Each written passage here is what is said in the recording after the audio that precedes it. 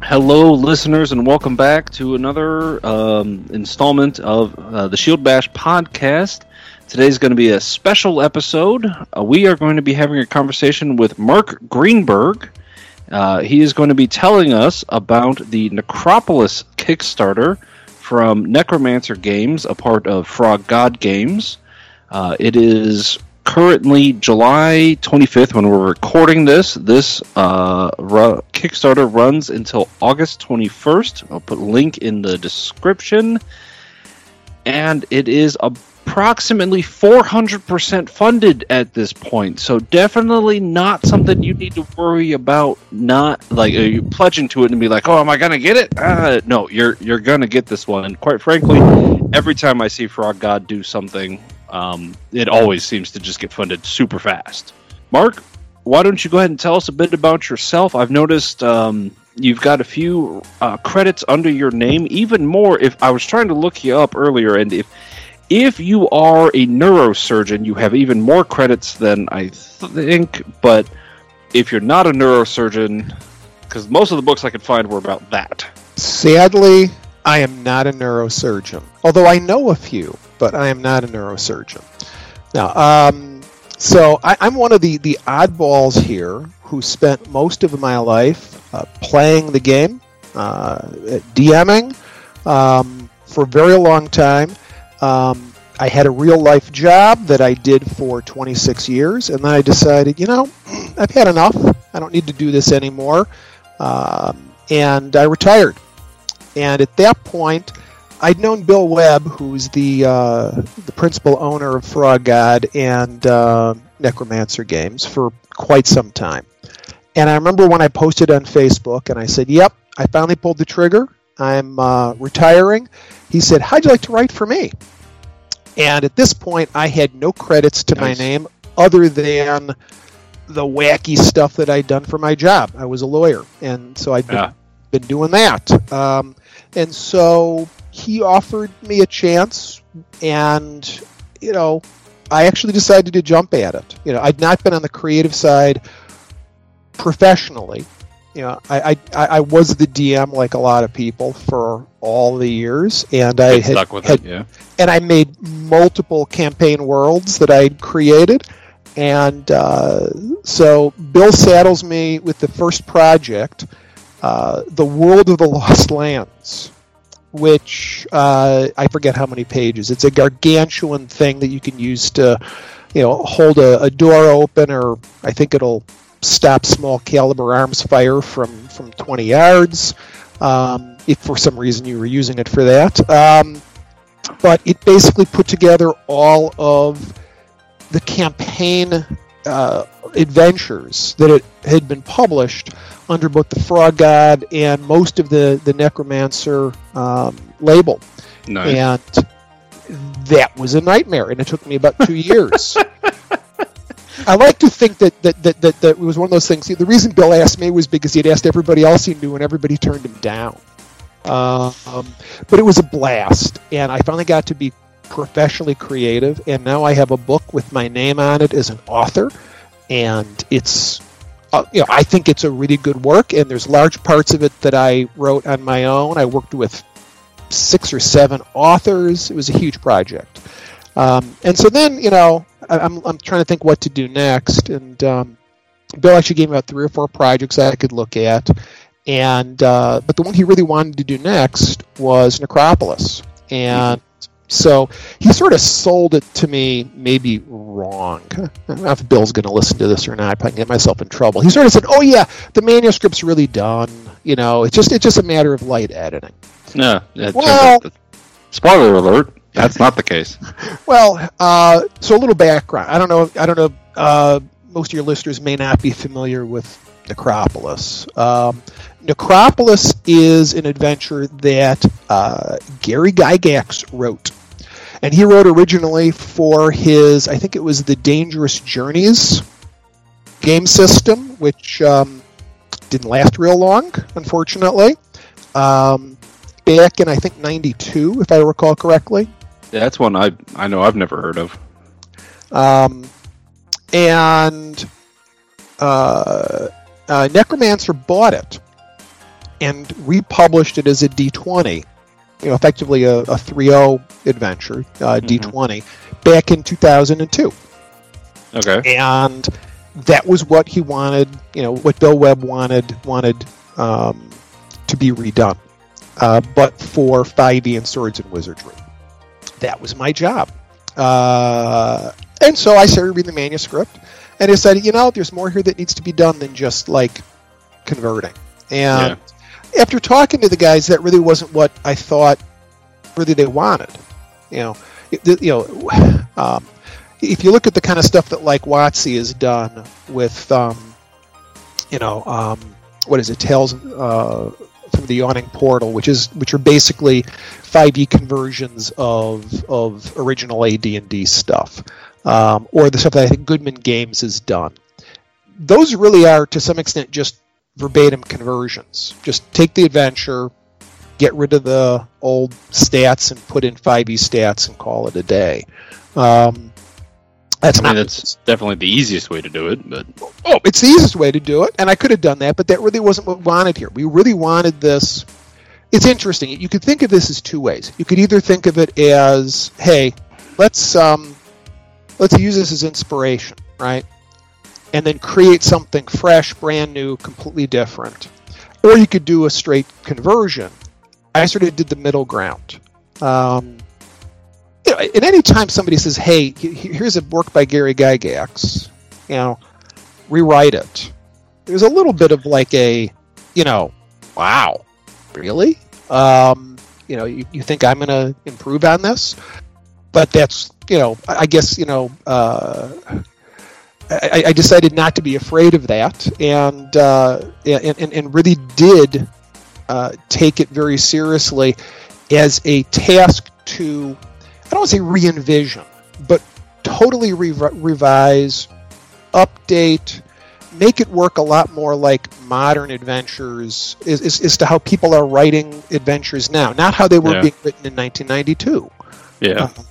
So it was an interesting process, and it's taken again many months. I can't remember when I started, but it's probably been a good year actually that I've been working on it, all told. And it's definitely a good idea. I know, being in the hobby, some of the things I've read have talked about how pre-generated adventures are just a lot more popular now than they used to be when the hobby started, because it's just available. People are busy and don't have time to, a lot of them don't have time to build this stuff up. So like changing it around some, getting it up to where people want it. It's, if they don't like it all, everybody knows you can always just change stuff that you don't like anyway. So it seems like a cool day, and it would be daunting, I think, like to be given something written by Gary Gygax and be like, hey, this is what you're rewriting, and just be like, I don't know that I have the chops to. Like, if it was me personally, I'd be like, I don't have the chops to do this. Like, I'm not gonna touch this. Well, Gary. Look, as they say, it's always dangerous to put your heroes on a pedestal. Gary had, he is the co-creator of this game.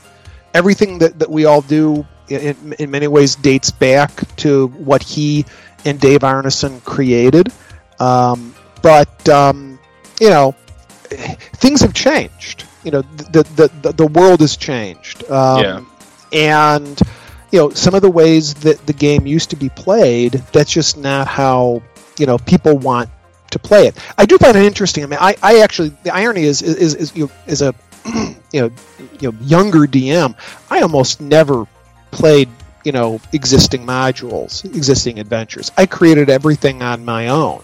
Mm-hmm. That was sort of what I did. The only time I would do a published adventure was really where one of my friends wanted to do sort of a one-off. Somebody'd say, hey, you want to run me through, this adventure, I heard this is a lot of fun from somebody, and then either I'd buy it or I had a copy, or somehow I'd finagle a copy, and I'd run it.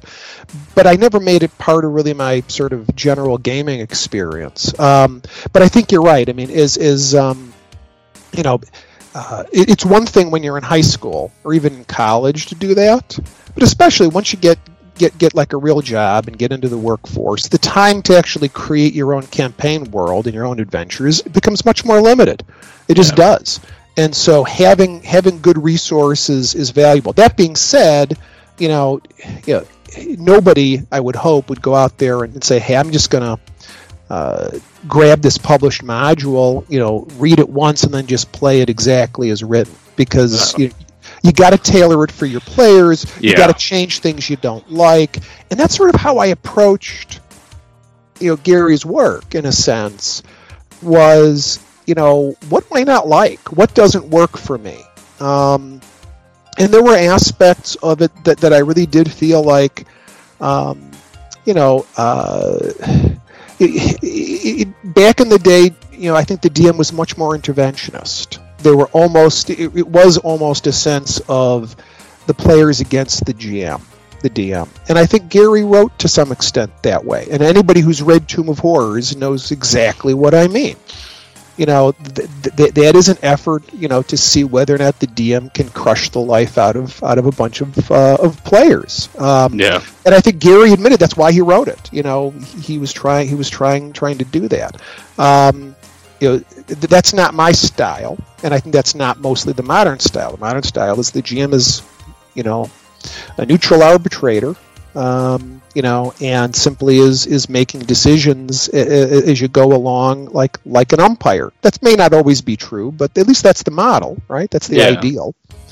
And so I tried to look at it from that perspective, and instead of and if anybody has the original versions, you can see this where Gary basically writes something like, the party needs to do X next, and it is your job as the DM to make sure that the party does X next. And if they don't, here are some tools you can use to force them. And that's not really a good solution in my view. And so instead, what I really did was look at it as an opportunity to focus on the motivations. What are the characters' motivations? What are the players' motivations? Why are they playing this? What's going on? And how can I instead of forcing the party's hand, how can I instead create a situation where they're likely to do the right thing because the hints are there, the facts are there, and a well-run party, players who are thinking will find the right solution, just like any good trick or trap or something, on a more limited sense. So I sort of looked at it as an overall sense like that. That's a good way to approach it. There's a lot of nuggets in there that that are very important. Like, because when I started gaming, I had a very similar experience. I was early 20s when I started GMing, and I created my own homebrew world and was running all these just adventures. I would like to say that I wrote them all ahead of time, but a lot of them were just like, oh yeah, we're gaming today. Yeah, here we go. And then, the past couple years, full-time job, 2 kids, the podcast, like, it's adventure paths and modules. Like, it's just, I don't have time to sit down and write out all this stuff. But you're also right. The stuff that I run, it's a skeleton.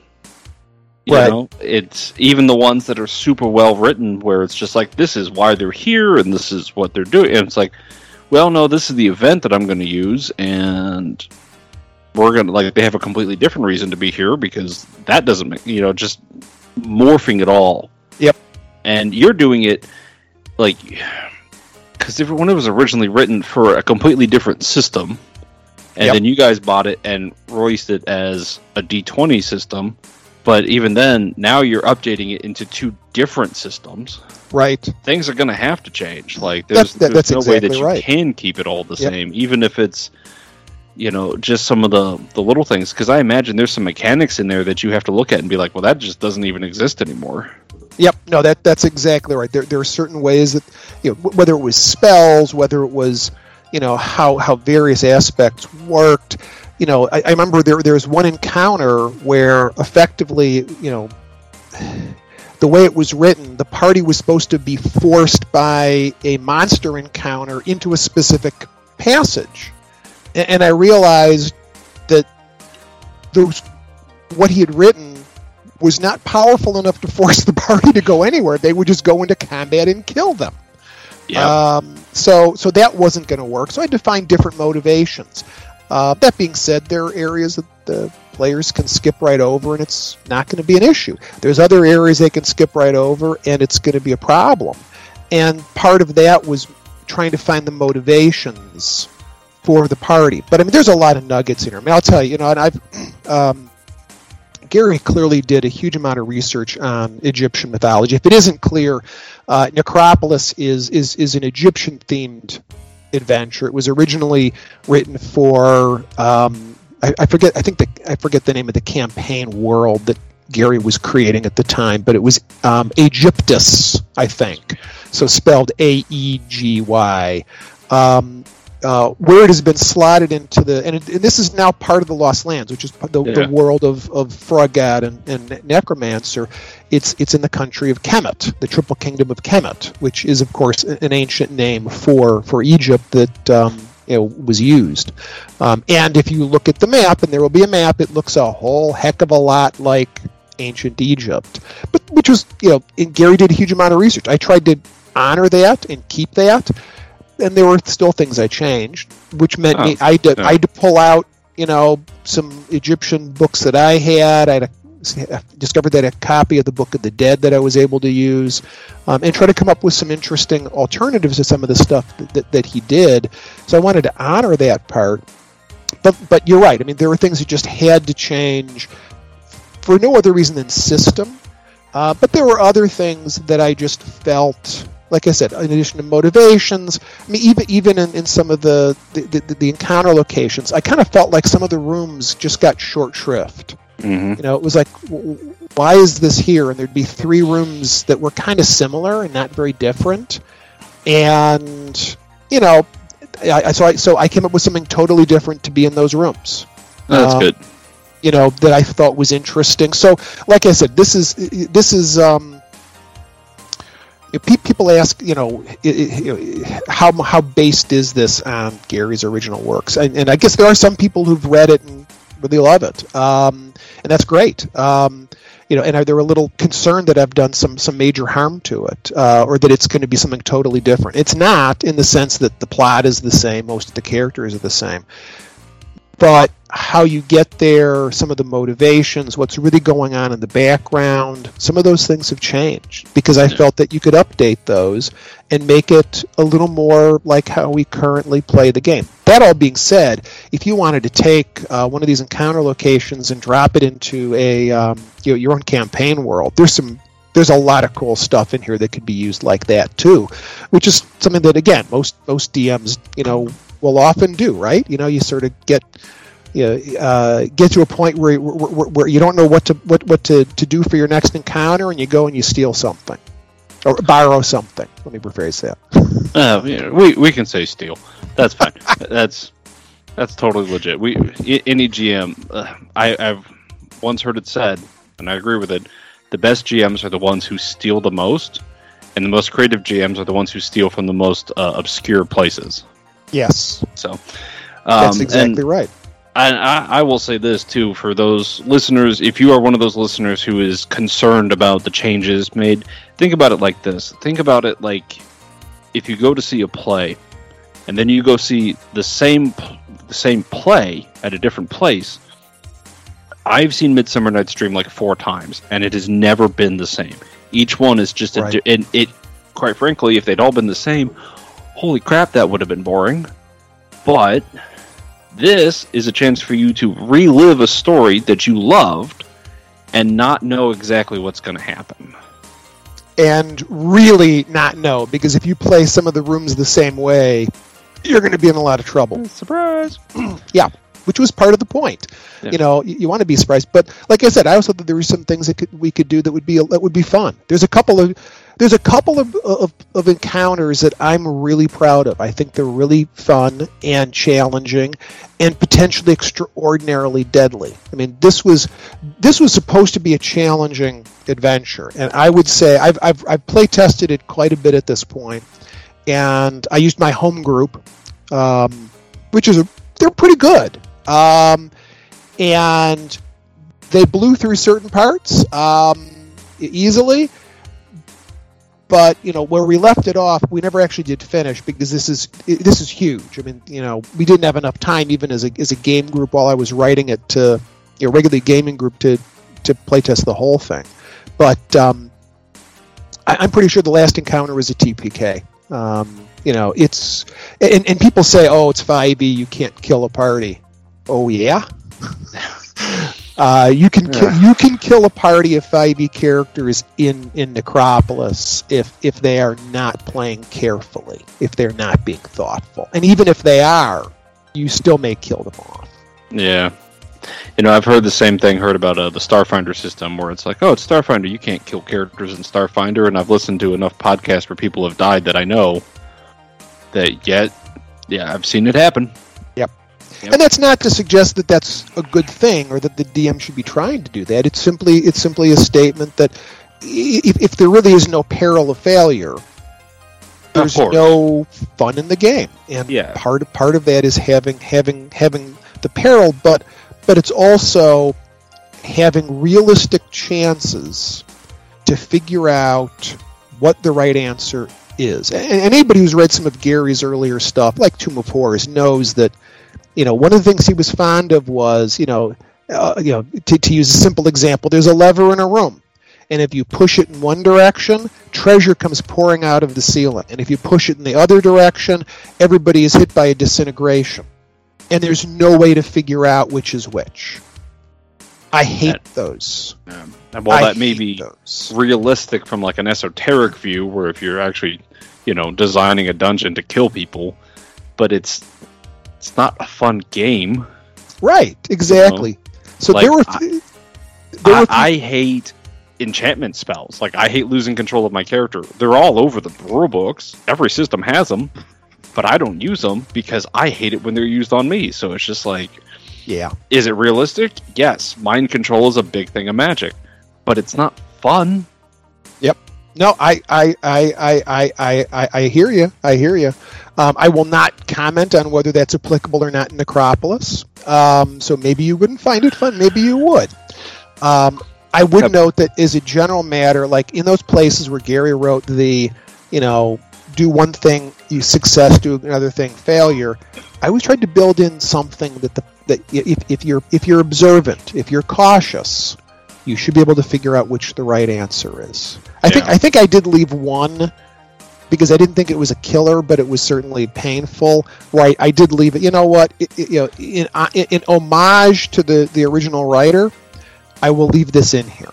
But as a general matter, you should be able to figure it out if you're thoughtful. Now, if you just bumble along and you say, okay, well, you know, I'm gonna open the door and I'm not gonna, you know, listen at it or check for traps. Hey, that's your right. You can do that, but you know. Yeah, let the players feel clever. Well, and then they should be, right? You know, I mean, that's part of why you play the game, right? Part of it is, you know, it isn't just to see who can roll the most, you know, high numbers on a 20-sided die. It's you know, can you outthink the opposition? Can you? And there's a lot. The other thing I should mention is there's a lot of opportunities in I'd say the first 2/3 of this book for real role playing. Oh, that's good. This is not just a, you know, let's find somebody and either kill them or befriend them, and or, you know, bash through doors. There's a lot of opportunities for role playing, and I think that's something that, again, and that was partially in the original, but I tried to enhance it because that's also part of it, right? It's getting the chance to experience, you know, the culture, the environment, meet people, learn more about it. And there's a lot of background that I've tried to build into the book that even somebody who doesn't know much about Egyptian mythology should be able to run the adventure and, make it a really interesting locale.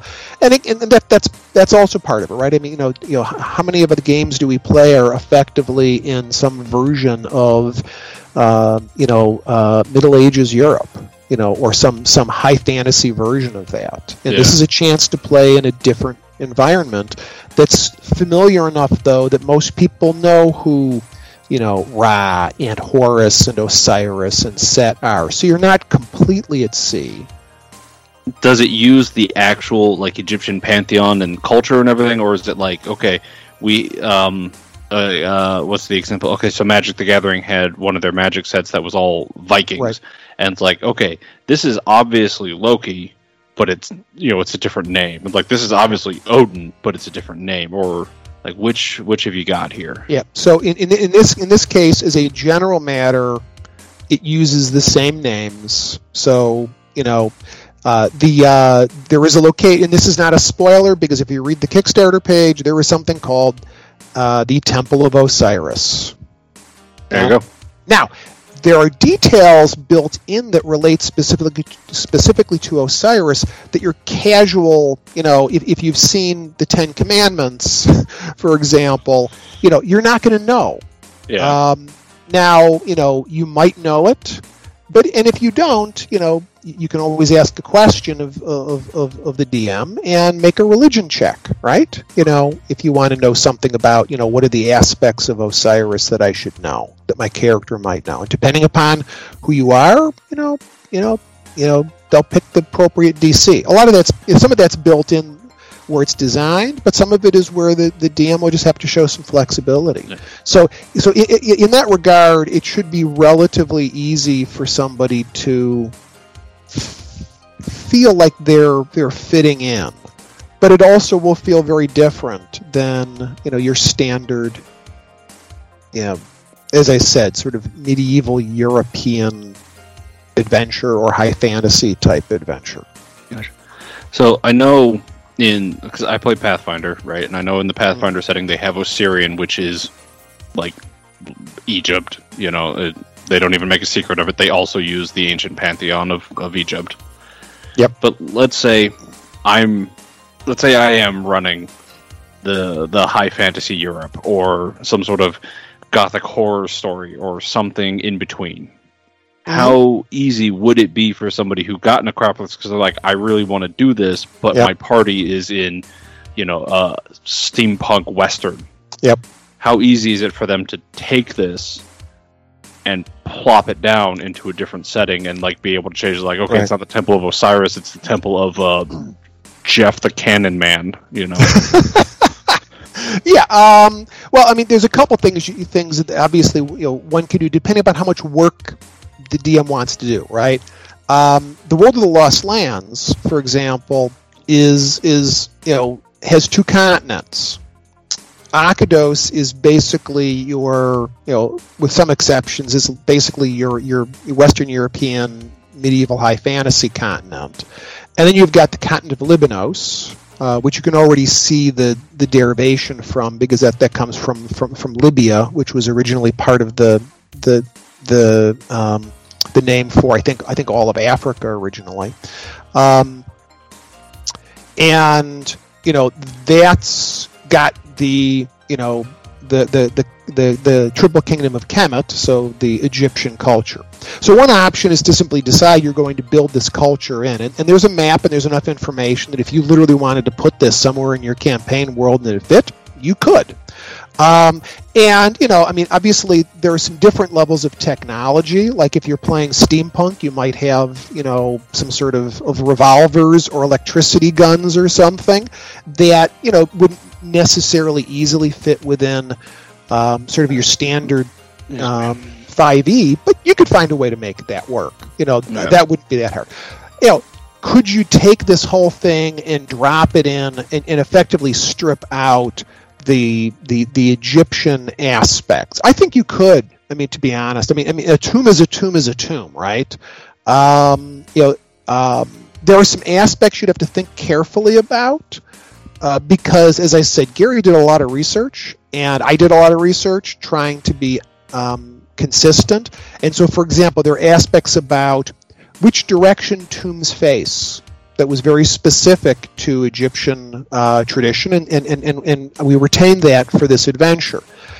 Yeah, big deal. You want to get rid of it, change the cardinal direction, or that just happens to be the way it was oriented, and who cares, right?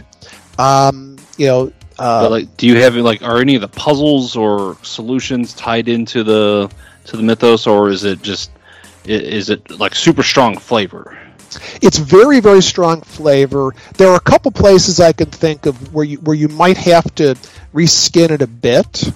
There are some aspects that are also quite unique to Egyptian mythology and the Egyptian view of the underworld, or the duat.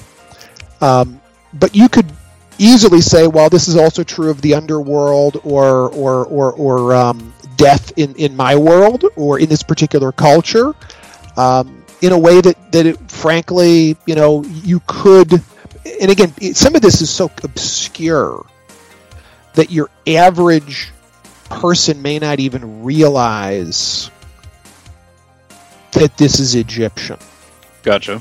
And so if you just carry it over into your own campaign world, and you just rename some things, instead of Set, you got a different god of evil, right? Instead of Osiris or instead of Ra, you've got a different god of the sun.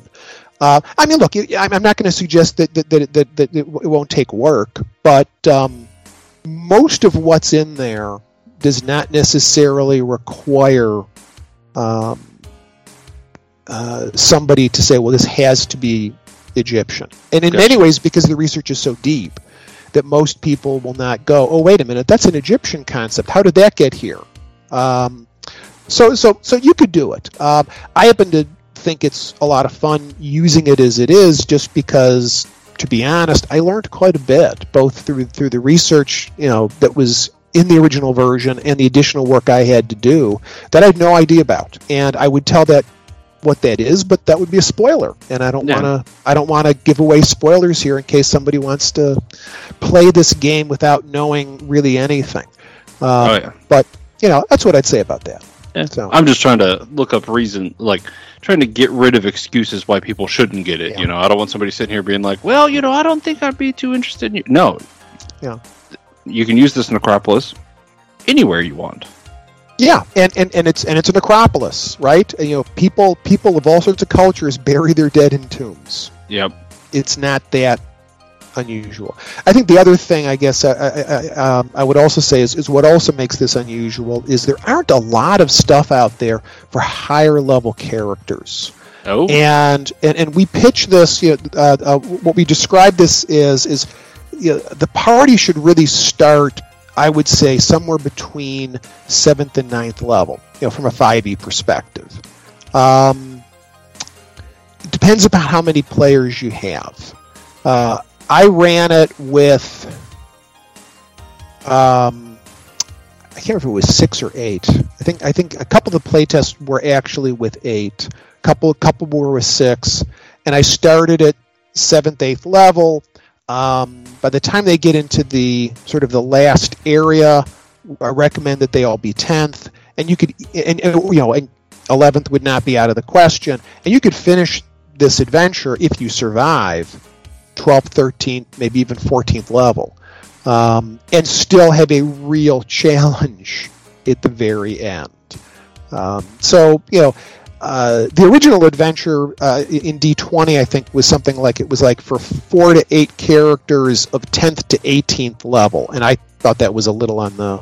First of all, that's a ridiculous range of 10th to 18th. And, once you get to 18th level in 5e, you're casting awfully powerful spells. And, I'm frankly, there's a sweet spot to the system. I happen to think it's right around 10th level. That's the level I've enjoyed both playing and DMing at. And I think that's a good level for this. So it gives you a chance to do something that's more challenging. But again, it's not just the characters, it's the players. You got to be thoughtful. Characters will die if they just start bumbling around. I don't care what level you are. And I noticed in you guys' Kickstarter, you're also giving out, well, not giving out, but you can also get the files, I guess, to like put this into virtual tabletops and everything like that. So it's like you mentioned earlier about like the work putting into like potentially revamp it for other things. That's a huge work saver. Like just being able to load up like, oh, we're playing virtually, and especially like, is it big maps? Like, are the encounter areas big? Well, it all depends. So the and I should note, we really put a lot of thought into what would be the stretch goals, what would be, in each of the different categories, because we've all seen too many Kickstarters that go sideways, right? We did not want stretch goals or bells and whistles that were going to keep us from performing this thing. We want, Frog God is committed to get this stuff and get it out, and in high quality. I mean, if anybody owns any of their books, they're solid, library bound, well packaged. If your book shows up and it's been run over by the UPS,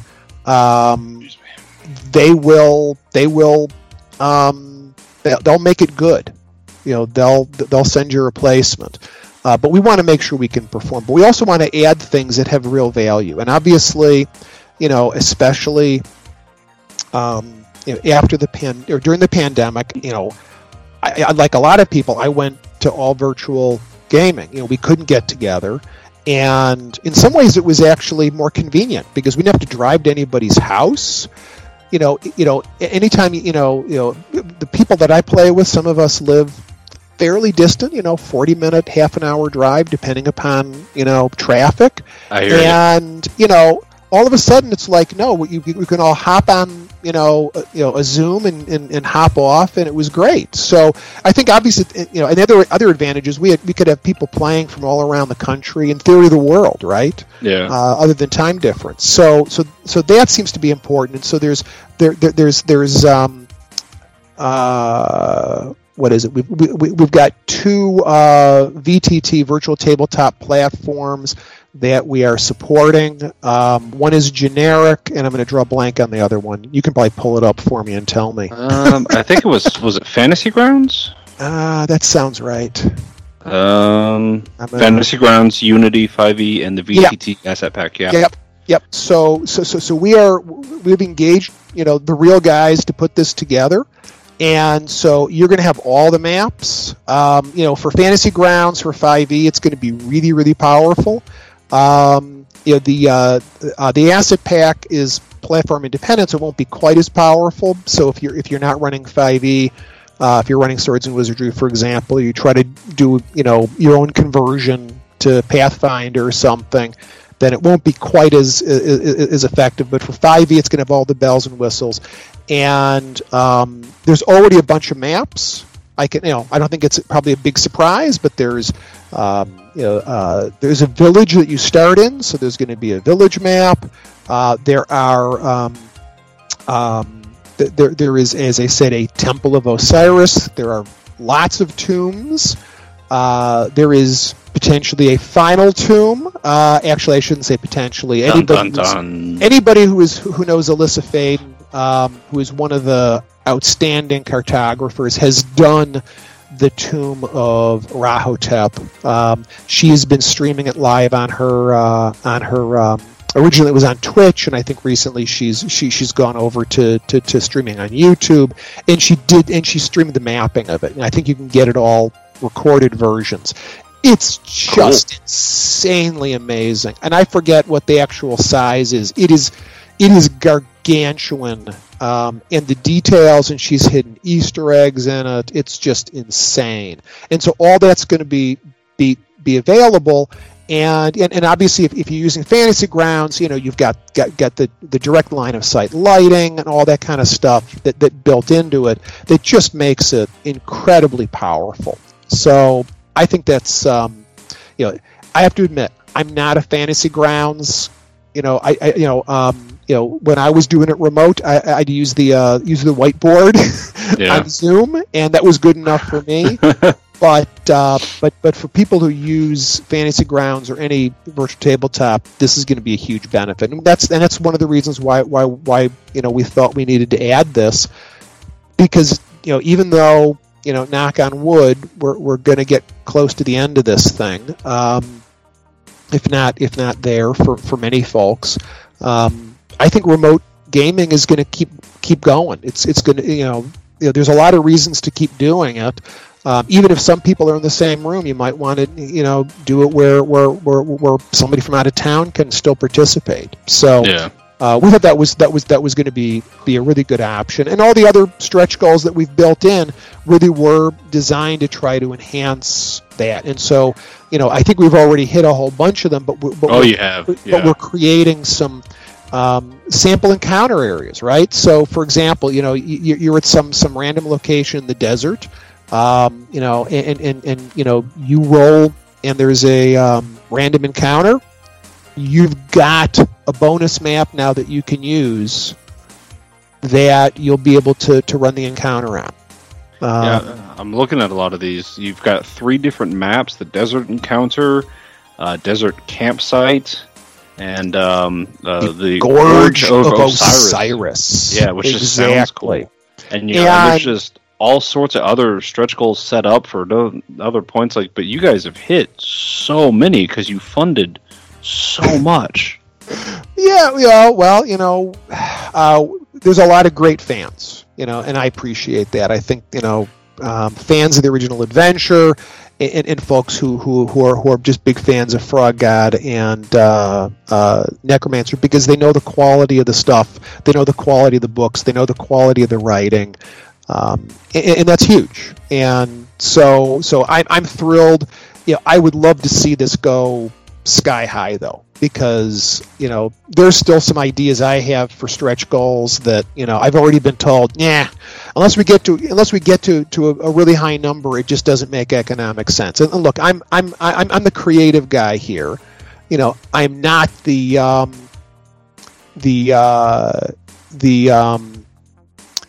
I'm not the business guy. I did that for my career. So, what makes sense economically? Fundamentally, look, these game companies still have to make money, right? It's still got to make sense.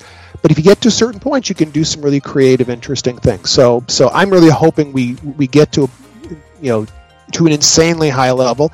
But if not, I think this is still going to be a phenomenal product, and there's a lot of value. And my guess is we'll hit probably all the stretch goals we currently have listed.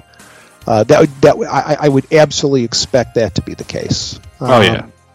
So I will tell you, so my first Kickstarter for Frog God was the World of the Lost Lands. And I got to tell you something. I was petrified when the thing went live. And I don't know that from the outside, I backed a lot of Kickstarters. I've been a consumer of this stuff for a long time. And, somebody's Kickstarter would go live. I'd look at it.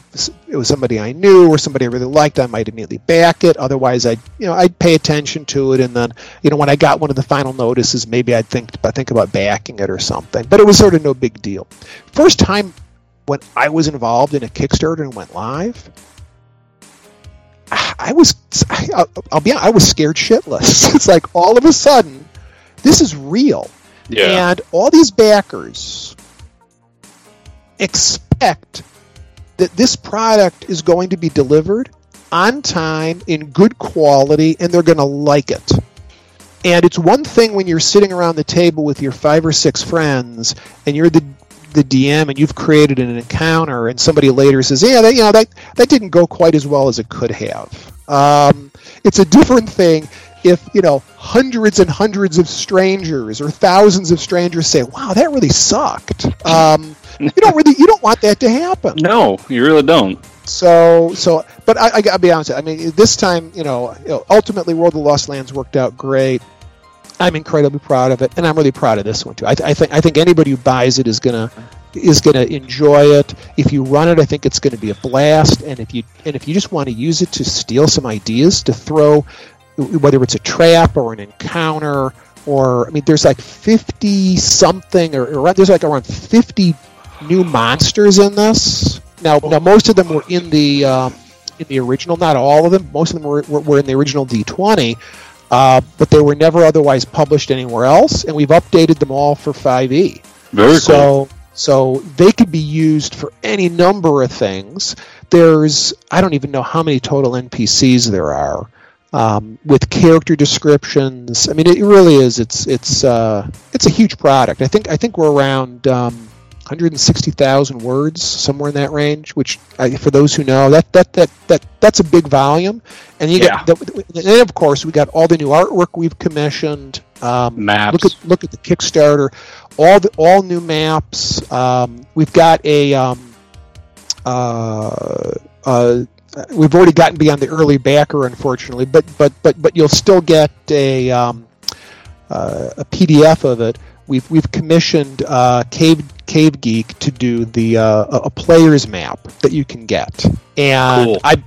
That is a great idea. I've been looking at the work that Kafir Mendel has done, and it is just. I mean, I look at these things, and I'm pretty good with the written word.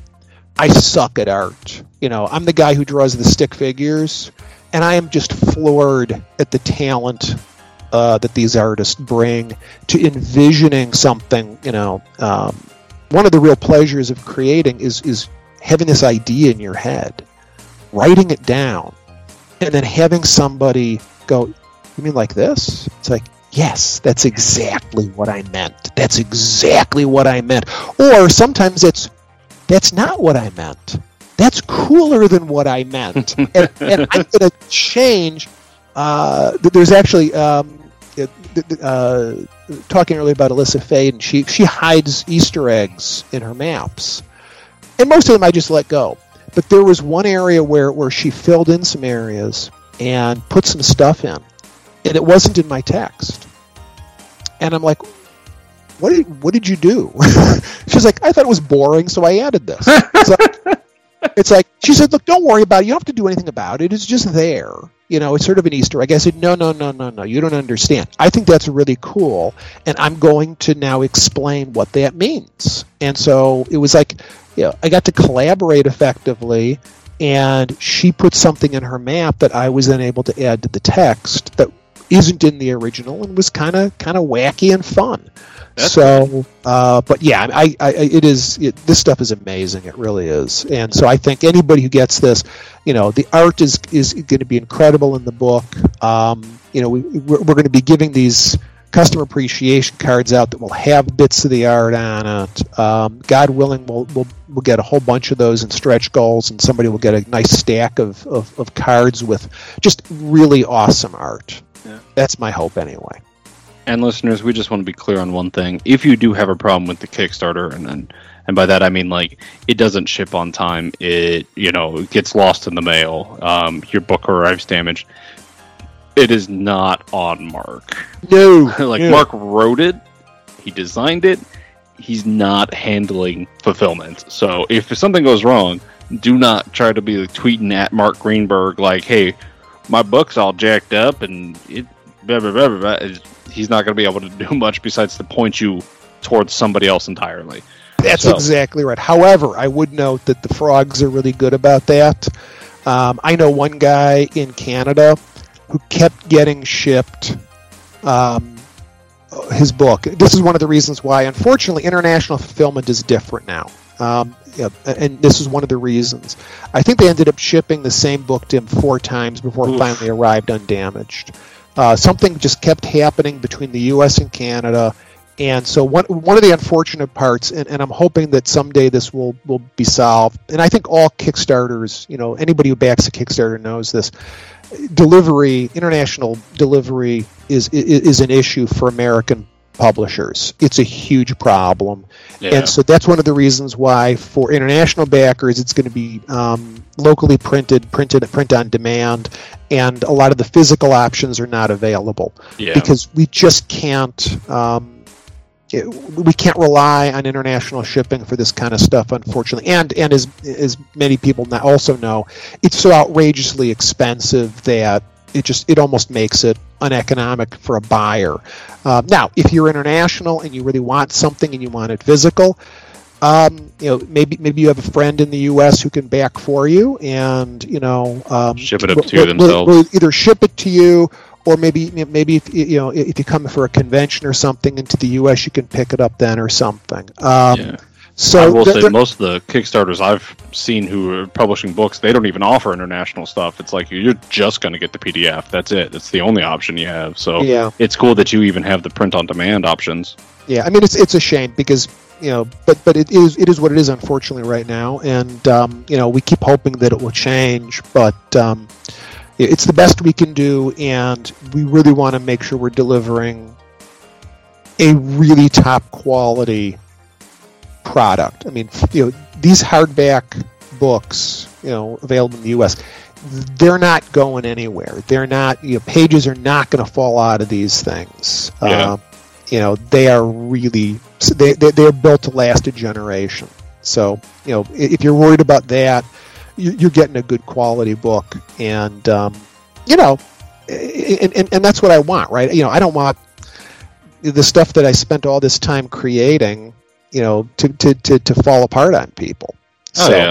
Especially since, if you're getting this book, it's something you're gonna use. You're gonna be in and out of it a whole lot just to run it. Especially, as big as it is, 50 unreleased monsters. It's not like you can be like, oh yeah, no, I know what this does, so I don't need to really. No, you're gonna have that book open. You're gonna be in it.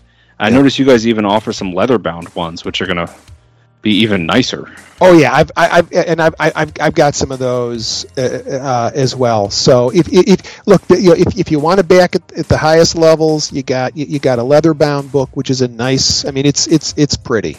It obviously won't have the color cover, which by the way is an awesome. But it's still nice to have the leather-bound.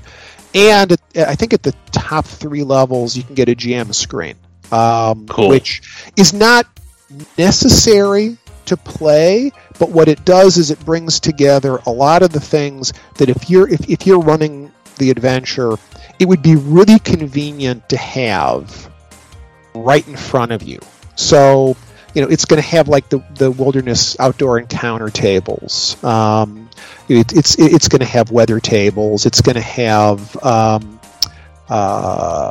there's some aspects of in the adventure. I want to be careful here that the DM really needs to keep very close track of as time goes on, and it's helpful to have that information right in front.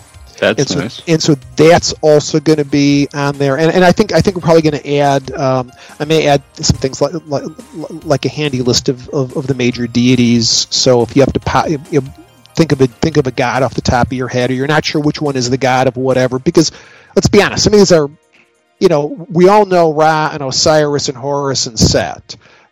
There's a lot of other ones that are relevant actually here that if you don't know.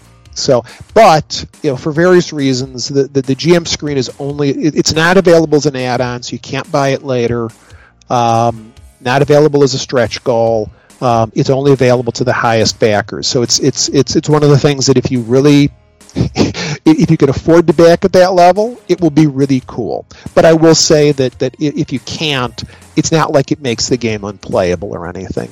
You may just need to photocopy some pages, which again, because of the way these books are built, you can photocopy pages and not have the thing fall apart at the binding. That's nice. So you could do this cool thing on there, like you could dedicate one of the panels to have like the gods and like how they're connected to each other, and too. So then, because I'm sure that wouldn't be confusing with the Egyptian pantheon and all the Oh yeah. We could have one of those. Maybe do a Venn diagram of Egyptian gods or something. Yeah. That would be fun. That would be fun. Well, maybe not. Yeah, I mean, You just would have to color code it so it would be moderately less confusing. I don't know. Oh. Yeah, adding the relationships is probably just going to be more confusing than anything else. But I did actually notice, like, right on the top of your Kickstarter is the quote. So says the priests of Thoth. So that God of Knowledge is at least mixed into things. Oh no, there's some interesting aspects of history, which are, again, Lost Lands specific, but you can play around with that to your heart's content. But yeah, it's like I said, it was a lot of fun building this and taking what originally had been done, expanding it, and building in my own ideas. So it was a lot of fun. It sounds like it, and it sounds like it'd be a lot of fun to play.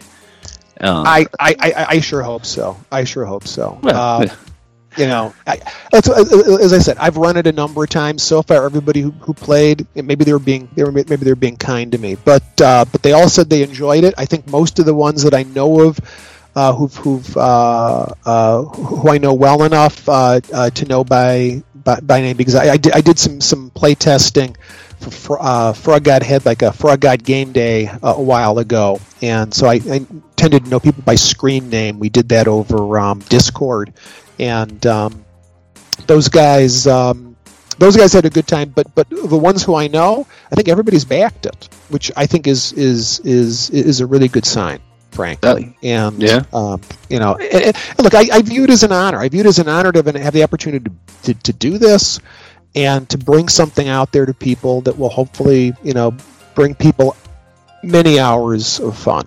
That's what I hope anyway. God, that sounded like way too serious. I'm sorry. Wow. No. I mean, it's important. That's the whole point to this whole thing. Like, DMing is a lot of work, and creating all of the stuff when you're DMing. Even like I mentioned, I run a lot of pre-generated stuff, but I still have to like read it to know what's going on, and then I have to figure out like, okay, back to that why. Like, why are the characters here and stuff?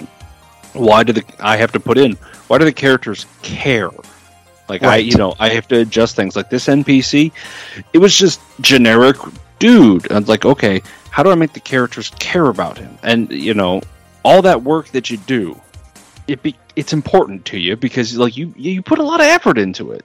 Yep. And if you put that much effort, if you took something that was so important to so many people, and from somebody who a lot of people really respect, and you yourself put, what you said, like a year of work into it, and now, it's got to be gratifying to see that you funded so quickly. Yeah. Because that's not just Frog God Games. Like, I know their stuff funds fast, but I remember we did an interview for, and I'm struggling to remember the name, but it was basically the Mesoamerican setting. Twaddle. Yeah, that one. I remember it started with a T, but it was also a verb. That one funded, but it didn't fund like this. It wasn't 500% in 3 days, So like, that means that people are looking at this and people are excited about it. Yeah. So I feel like you should be proud. You should be excited, and it should be serious because you put a year of your life into this, and obviously people are responding to it. So congratulations, man. Well, thank you. Well, and I hope that's right. And look, I view it as a responsibility, right? I always want to make sure that when people get this thing, they're going to be really happy with it, and they'll play it. One of the saddest things for me, and look, I'm a bit of a old game collector, and yes, I have some things in shrink wrap that I will probably never open. But in some respects, that's just sad, right? These are games; they're meant to be played, and I want to have people come up to me at one of these cons and say, "Hey, I pulled out, Necropolis, and I ran this, for my friends, and they had a really good time." Yeah, that's and you know what? That's what this is all about. I mean, as you probably know, nobody gets rich, with the possible exception of Wizards of the Coast. Publishing role playing games. Yeah. Well, Wizards is rich because of Magic at this point.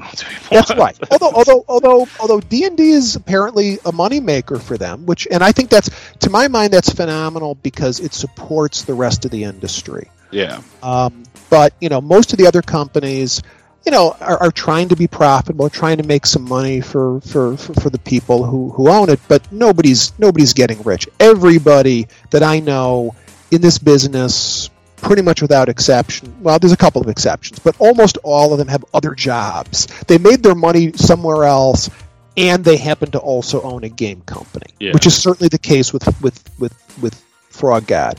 Ultimately, the goal here is to create something that people have fun with and enjoy playing, and I think people do, and I think hopefully people will with this. And I don't mean to sound so I don't know, saccharine about it, but I want people to play this thing, and I want people to have fun with it. That's what it's all about. Yeah. So. Well, I'm excited for it. I'm excited, for you and for the whole product. You definitely sounds like the sort of thing that, maybe you set up a weekend-long table at a GaryCon or something to have people come and sit down and try to get through it before the convention's over.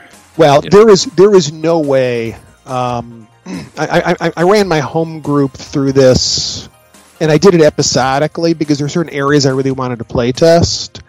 I don't think we played 5 or 6 sessions. I can't remember. And even episodically, we didn't get anywhere near finishing all the material. I think you could take Necropolis, and this is where I think you could excerpt like one of the tombs or a temple or something, or a little bit of an area, and add it to your home campaign and play it, and then move on. If you want to play this whole thing out, you've got the material for I would say, unless you guys are playing like every other day, this is months of gaming material potentially. Sounds like a selling point to me. Yeah, and there's a lot of value in this. If you want to run a long campaign, I don't think there's any way for somebody to just jam through it. There really isn't, because if you try, you will fail, and you'll probably get your party killed because you're not being thoughtful enough. You're not being careful. You're not interacting with enough NPCs. You're not doing what you should be doing. And again, it's all built into the motivation. So there's a lot of material here, and I think anybody who buys it is going to get way more than their money's worth. I really do. I feel like we've covered most of the topics. Is there any closing statement or anything, any final thoughts that you want to get out there, just to say, like, okay, this is the like deep inside in my heart and soul, this is what I feel about this. This is the 5 words or less, or 500 words of Necropolis. 500, yeah, 5 words or less. There's no way I can't do anything in 5 words or less. We really covered a lot of it. Like I said, I was a consumer for a very long time. I bought other people's stuff. I read other people's stuff, and I used it as a DM. And that's sort of the model I came at this from. If I were sitting at the other end of this book, trying to figure out what the heck am I going to do with this thing? How am I going to play it? What do I need to know? What would I have fun doing? That's sort of how I approached it. And when I changed things, it was all in response to that mentality. I wish everybody, frankly, out there who has any creative impulses would have a chance, because I think every DM out there is sort of a frustrated author, or game designer. We just don't have the time, and I have the time while I was working. So I consider myself blessed to have had the opportunity to do it, and I think I've been able to put something together here that I really hope, if I bought it on the other end, I would have said, yeah, this is a cool product. I'm going to use this. Maybe I'll run the whole thing. Maybe I'll steal a couple of ideas. Maybe I'll steal this, whatever, and drop it into my campaign world. I think that's that's the way I approached it, and I really hope that for those people who buy it, they see that. Well, I know after releasing this, hopefully we get you get a few more from us, and I know there's a couple of the guys in my group. One guy in particular, every time he goes to GaryCon, he plays at Bill Webb's table as much as he can. So I imagine he will be excited for this specifically. Listeners, thank you very much for sitting down with us and listening, or whether you're sitting down or not.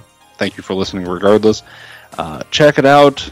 It's under Necromancer Games. It's let's get the exact title. It's on Kickstarter as Necropolis: An Epic Adventure in the Desert Sands.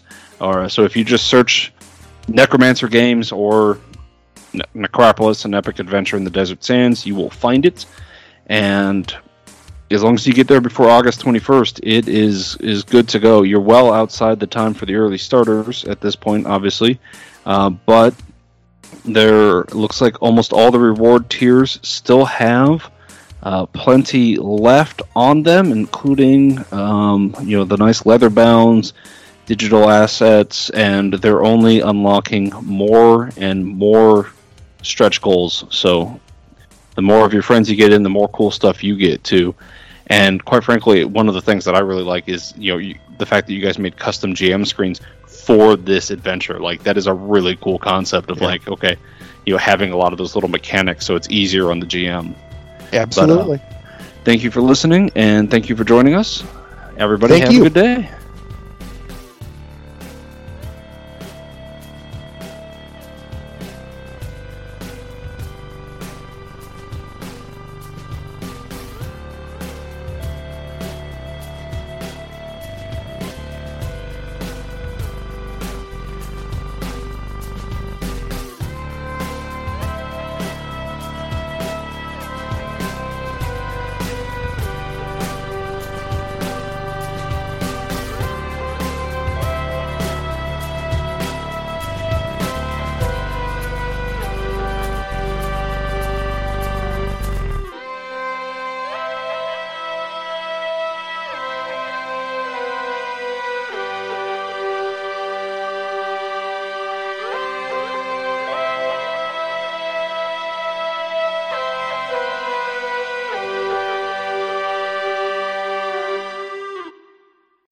Shield Bash is made in association with Knights of the Octagon and Farmageddon Gaming Convention.